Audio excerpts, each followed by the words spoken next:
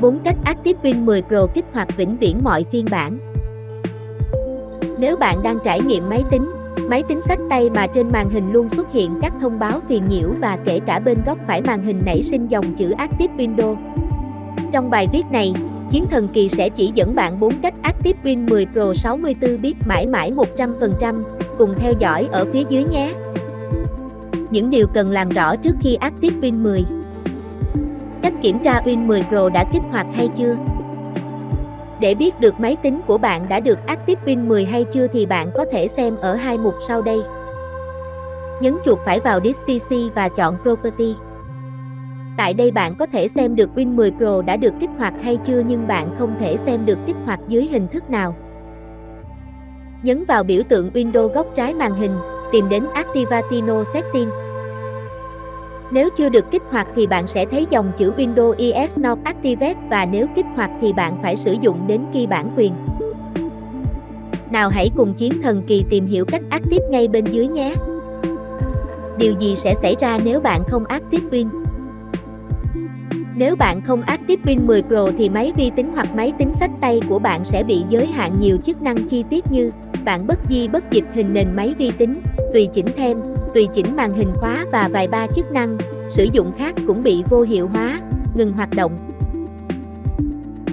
Nếu bạn chẳng thể khởi động được Win 10 Pro thì bạn thả dụng bản không lấy tiền, cũng có nghĩa bạn cũng có khả năng làm những công tác hàng ngày như thưởng thức phim, nghe nhạc, chỉnh sửa ảnh.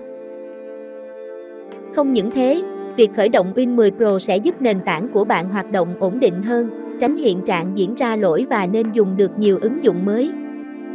Lưu ý khi ActiveWin 10 Pro. Để kích hoạt Windows 10 bạn cần lưu ý các yêu cầu dưới đây để tránh gặp các lỗi phát sinh. Thứ nhất, cần tắt Windows Defender và phần mềm diệt virus, nếu có, trên máy tính đi trước. Thứ hai, sử dụng phiên bản WinAAA mới nhất để giải nén các file ActiveWin 10 Pro, Home. Những bài viết liên quan khác. Hướng dẫn cách ActiveWin 10 khi hết hạn. Cách 1. ActiveWin 10 bằng AIOTOOL. Nhớ tắt các phần mềm diệt virus, tường lửa Windows trước khi giải nén nhé. Cách 2. ActiveWin 10 bản quyền số bằng Digital Activation Program 141. Với hai phần mềm trên bạn có thể gặp lỗi ở một số bản Windows, phần mềm dưới đây sẽ hỗ trợ bạn kích hoạt bản quyền số cho các phiên bản khác, như Win 10 LTSC, Win 10 LTSC 2019. Cách 3. Sử dụng phần mềm KMSO-Pico để crack Win 10 Pro. KMSO-Pico là phần mềm dùng để kích hoạt Windows miễn phí bất kỳ. Đây là phần mềm hữu dụng nên bạn đừng lo ngại vấn đề virus khi sử dụng. Với phần mềm này cho phép bạn có thể active được một số hệ điều hành như Windows Home, Education, Enterprise, bao gồm cả ActiveWin 10 Pro 64-bit và 32-bit. Sau khi cài đặt phần mềm KMSO-Pico thành công thì các bạn có thể mở phần mềm lên và bấm vào nút đỏ, chờ đợi ứng dụng chạy. Trong vài phút sẽ có thông báo Active đã thành công. Lưu ý, nếu bạn quan ngại về vấn đề bảo mật, ảnh hưởng đến máy tính, liên quan đến virus thì bạn có thể tham khảo thêm cách dưới nhé. Cách này mình cũng không khuyến cáo bạn thực hiện.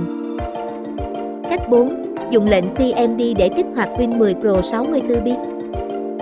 Lỗi thường gặp khi ActiveWin 10 Pro. ActiveWin 10 báo lỗi 0x803F7001. Lỗi này có nghĩa là key đang sử dụng để kích hoạt Windows 10 trên máy tính của bạn không hợp lệ. Chủ yếu là do chúng ta sử dụng key Win 10 miễn phí được chia sẻ trên mạng.